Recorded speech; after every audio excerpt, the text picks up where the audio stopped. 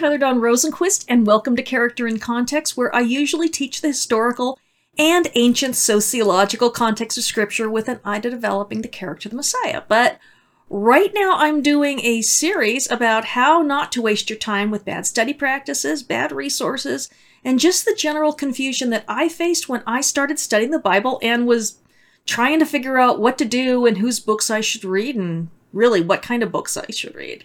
You know, bottom line is that I spent a ton of money on nonsense books from nonsense authors. Really, I'm going to give you some basics on how to avoid a lot of the pitfalls, save money, maximize your time and effort, and get the most out of what you're doing.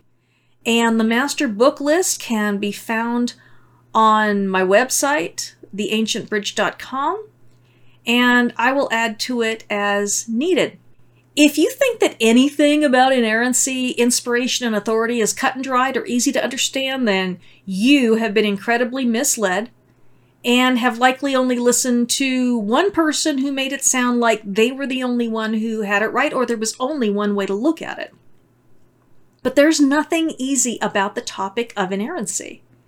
If your only exposure to it is through the Chicago Statement on Biblical Inerrancy that was put together in 1978 during the quote-unquote International Council on Biblical Inerrancy, then you might not be clear on what inerrancy has meant historically to various people, or for that matter, clear on an international council needing to be more than a group of American white men having a meeting in Chicago. As an American, can I just say how ridiculous we are that whatever we do here, we consider to be the world whatever or the international whatever. Like, for example, the world champions in football and baseball are either going to be American or Canadian teams, whereas, the Soccer World Cup is truly a world competition. So the same thing happens in religion with Americans and to a lesser extent Europeans in general, tending to think that we are the whole shebang when we aren't even close.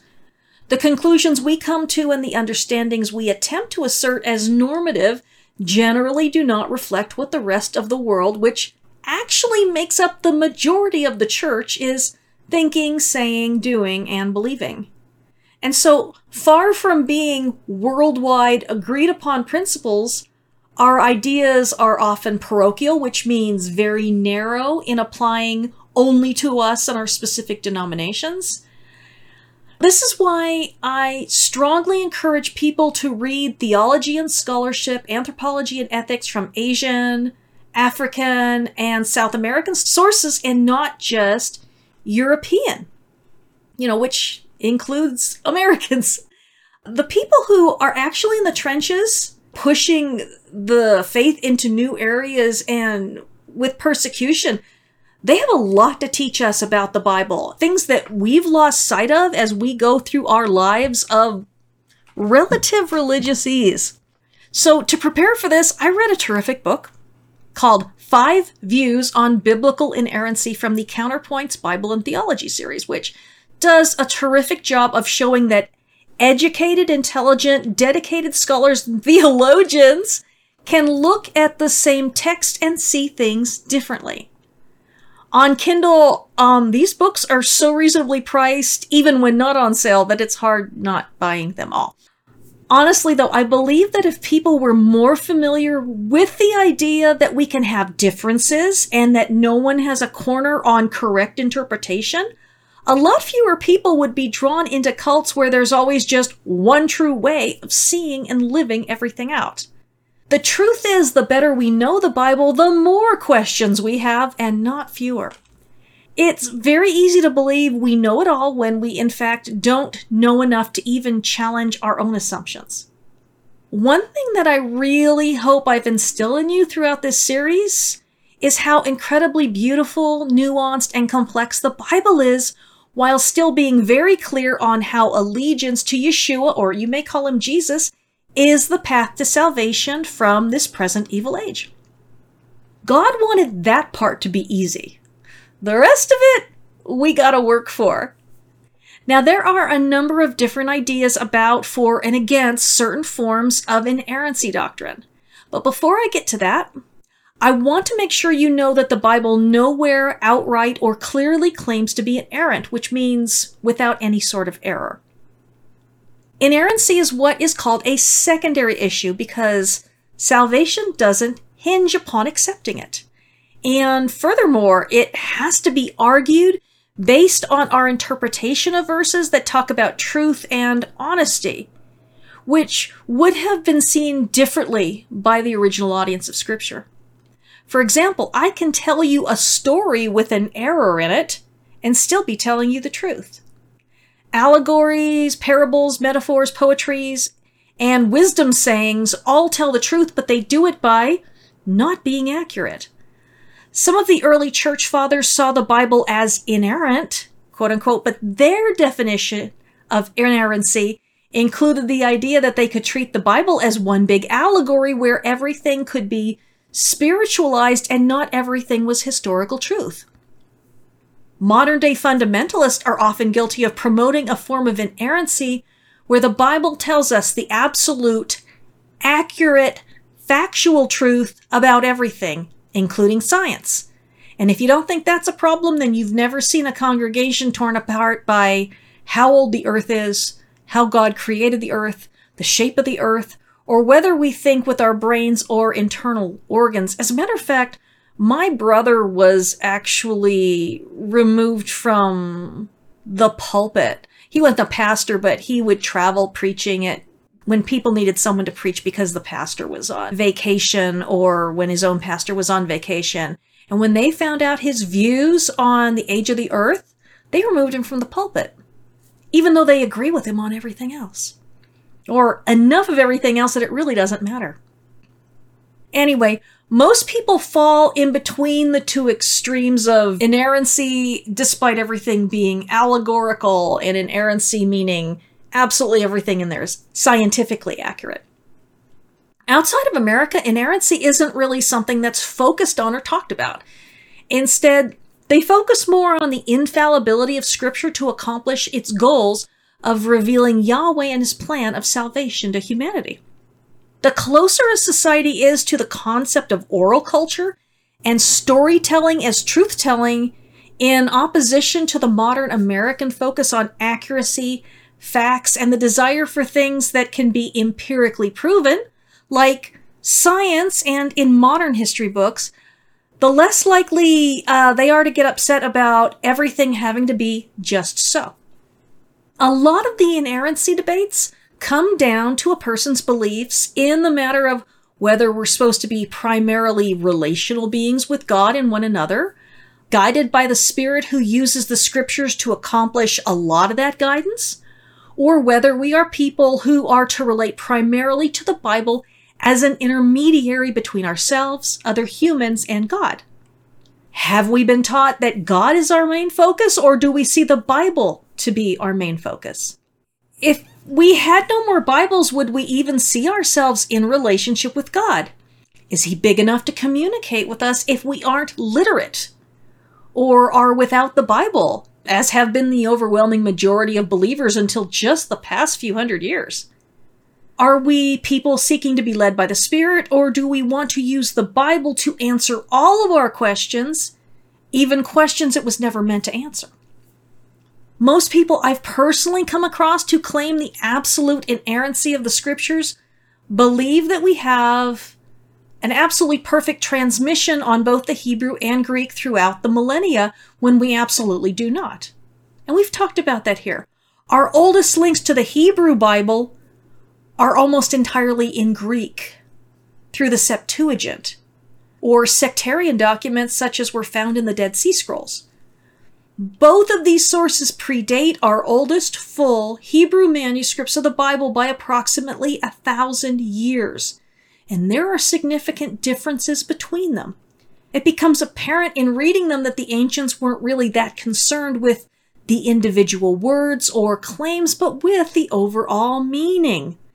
And we also have the testimony of the Greek scriptures where the authors weren't particularly preoccupied with the importance of exact quotations, but were content to convey the meaning and to even creatively combine verses.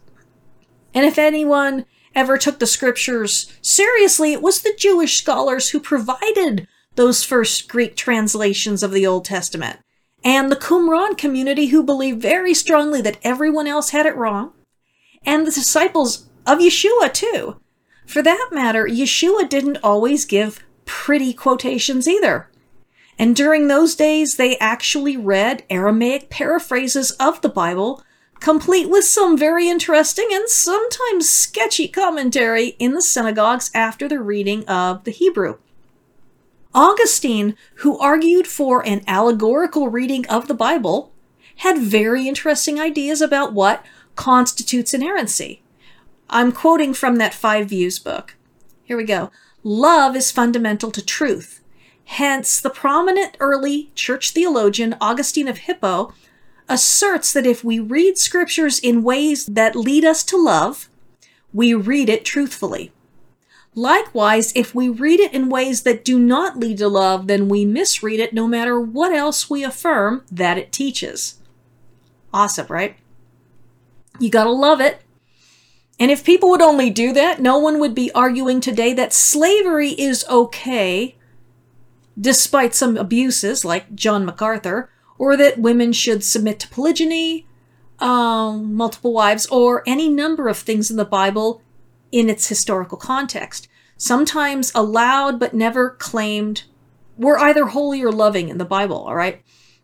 Now, I will say that the Chicago Statement, when read properly, does at least try to hedge its claims that the Bible is completely without error. For one, they claim that the original autographs were without error.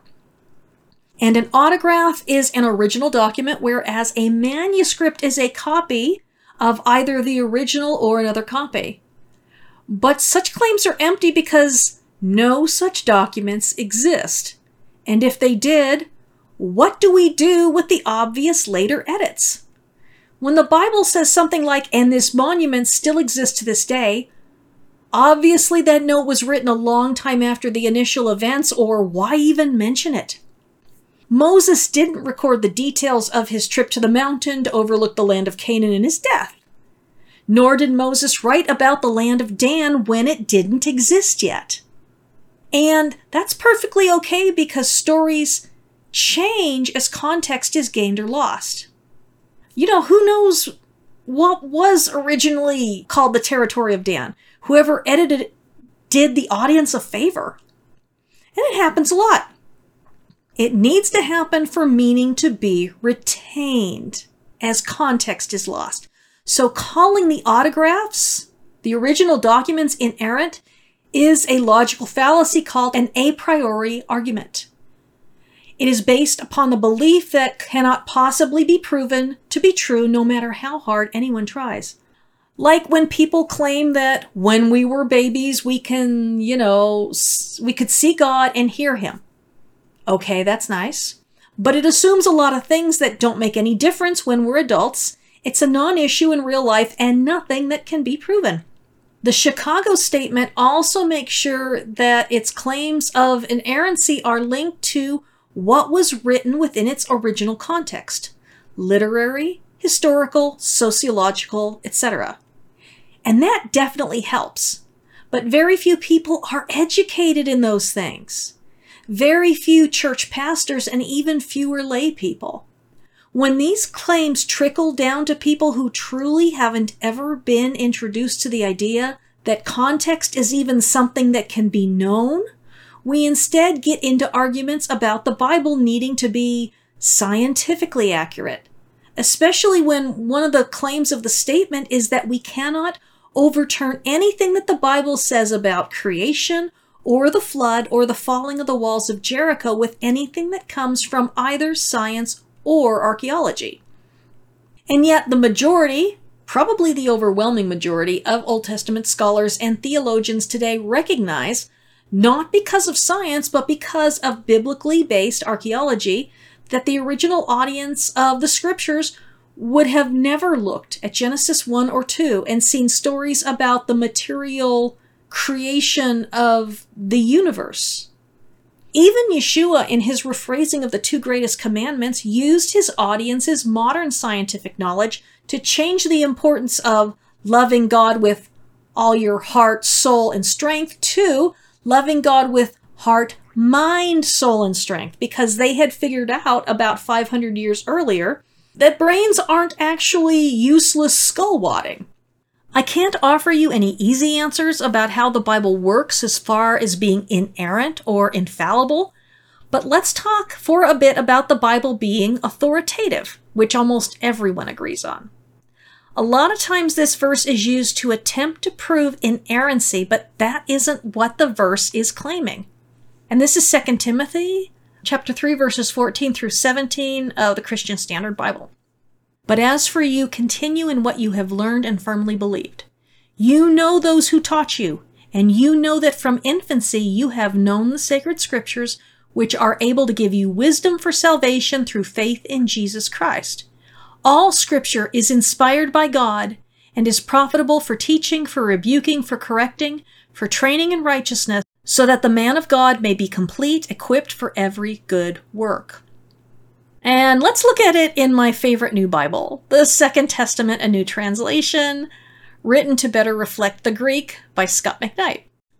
But you remain in the matters in which you were apprenticed and have been committed to, knowing from whom you were apprenticed, and that from infancy you have known the sacred writings, the matters able to wizen you to deliverance through allegiance that is in Christos Jesus.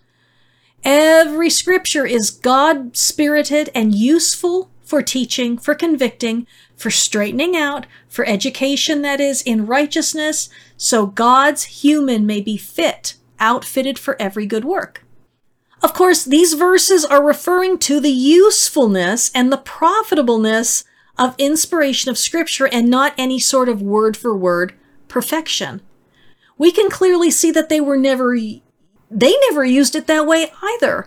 Not in the Old Testament, which is referred to in those quotes, or in the New Testament, which quotes very liberally from the Old. And if we look at the Talmud or other extra-biblical Jewish writings, they weren't any more fussy about precision than the Jews who wrote the New Testament. Pre-Enlightenment thinkers were very different than we are today. And oftentimes our ideas about inerrancy are a reflection of modern and even worldly thought, as opposed to how the ancient world thought, or any sort of Hebraic mode of thinking, which is pretty much actually just ancient Near Eastern thinking. Why does the author of Timothy speak of the Old Testament this way? Well, because the scriptures were meant, first and foremost, to lay out God's covenantal salvation plan and to impart wisdom. Genesis 1 through 11 are about the problem, and Genesis 12, plus everything that comes after, is about the solution. And I would agree that the scriptures are flawless in laying those out for us, as long as we are very mindful of the original context, which involved a very flawed society, ancient Israel, which itself sat in the middle of an even more flawed worldview that shaped the way everyone looked at life and accepted as normal, including the Israelites. Scripture elevates God and not any particular culture within any time period.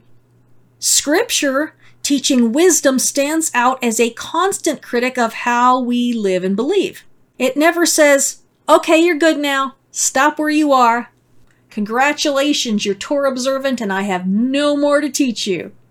On the contrary, Scripture tells us to keep pressing forward beyond the barren basic principles of the Sinaitic covenant toward the perfection of loving both God and neighbor, and love does no harm.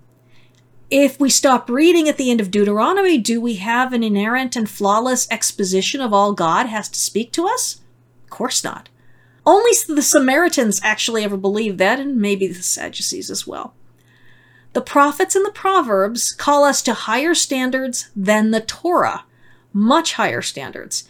And Yeshua goes exponentially farther than anything we find before him. You see, this is where the idea of inspirational infallibility appeals to me personally more than inerrancy. Inerrancy is an idea which cannot be absolutely proven. It is a belief. But because the Bible clearly states that it is an inspired collection of writings by different human authors who lived in wildly different times and under different circumstances, we can use inspiration as a starting point, and that is where we can call the Bible authoritative. It absolutely has a proven track record when taken as a whole and not abused of guiding us toward righteousness and salvation within the context of covenant relations. And it leads to a relationship with God and not with a translation. Despite a lot of people going there and believing that this or that version, or even the Hebrew and Greek that we have now, absolutely reflect original writings, when we have loads of manuscript evidence to the contrary. But is Scripture useful? Yes.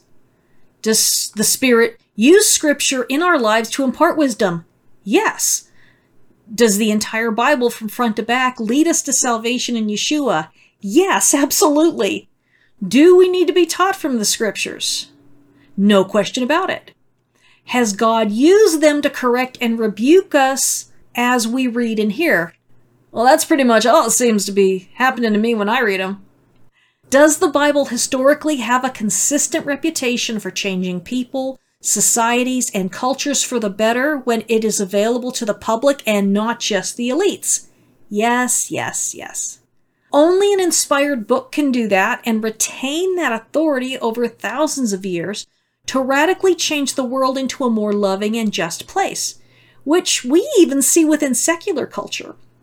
As a matter of fact, the effect that the Bible has had on secular culture should challenge us in some of the areas where they are not only gaining on us, but they've surpassed us.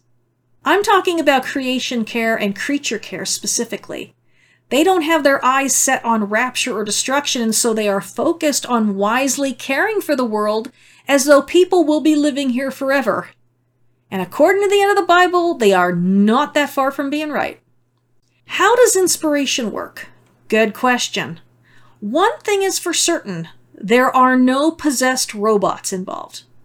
If we can see one thing over the expanse of the biblical record, it's that different writers have entirely different writing styles. If the people were completely taken over and the Bible forced word by word through them, we wouldn't see any individuality. We wouldn't be able to say that we really don't think Paul wrote Hebrews based on, word choices.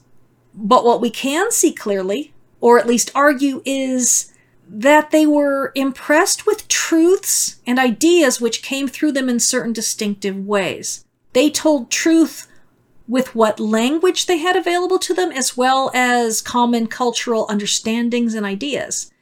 They used familiar metaphors and idioms, and their understanding of how the universe worked and whether or not there were or were not other gods in the world. They wrote with a focus on men because the society was focused on males, while still showing a shocking level of egalitarian ideology compared to the rest of the world. The Bible is truly a remarkable document that I believe leads us from sin and death into life in Christ. I spend every day in the Bible in one way or the other. Every night, David Suchet reads the Psalms to me as I unwind from the day and prepare to fall asleep. It's a nice way to end my day. But if the Bible was all I had, I wouldn't still be here because it would just be a book. Without the real working of God in my life, which I cherish above and beyond the written word, I would have no reason to teach the Bible or to preach it or to even believe it.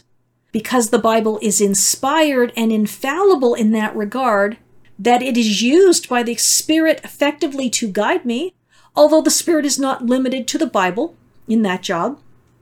I don't need everything to be scientifically accurate or to be following the rules of modern historical books. My God is so big, faithful, and trustworthy that He is the focus, and the Bible is helpful and useful, as was written in 2 Timothy, but not on the same level as being divine. That's just me. You may feel differently. Really, what I believe is more informed by having been taught by theologians and scholars from other cultures, other than the American battle for the Bible type of stuff. But what I believe is shaped by my personal relationship and the path that I've walked too. It doesn't mean that you or your path or your view of the scriptures is wrong. God once told me never to be separated from anyone on the basis of anything except Christ and Him crucified. All this other stuff, we divide over it based upon vanity, most often. All right, so that is actually it for the study series. Yay! 18 parts. Started it last year. Jeez. Anyway, next week we've got a special program. I decided to handle context for kids whenever we would come to a portion of the Bible that deals with anything that would put me in an ankle bracelet for talking.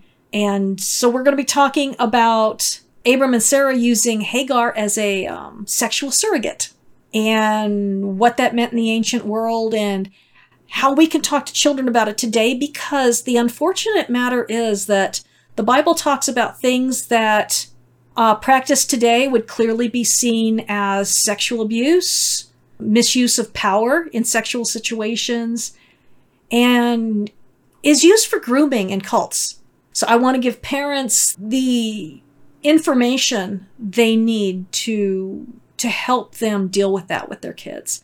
I wrote Context for Adults, Sexuality, Social Identity, and Kinship Relations in the Bible to help grown-ups with these really disturbing questions. But I got to do a program on this one because I can't expect everyone to buy that book. And really, it is very important to cover it with children in a healthy way.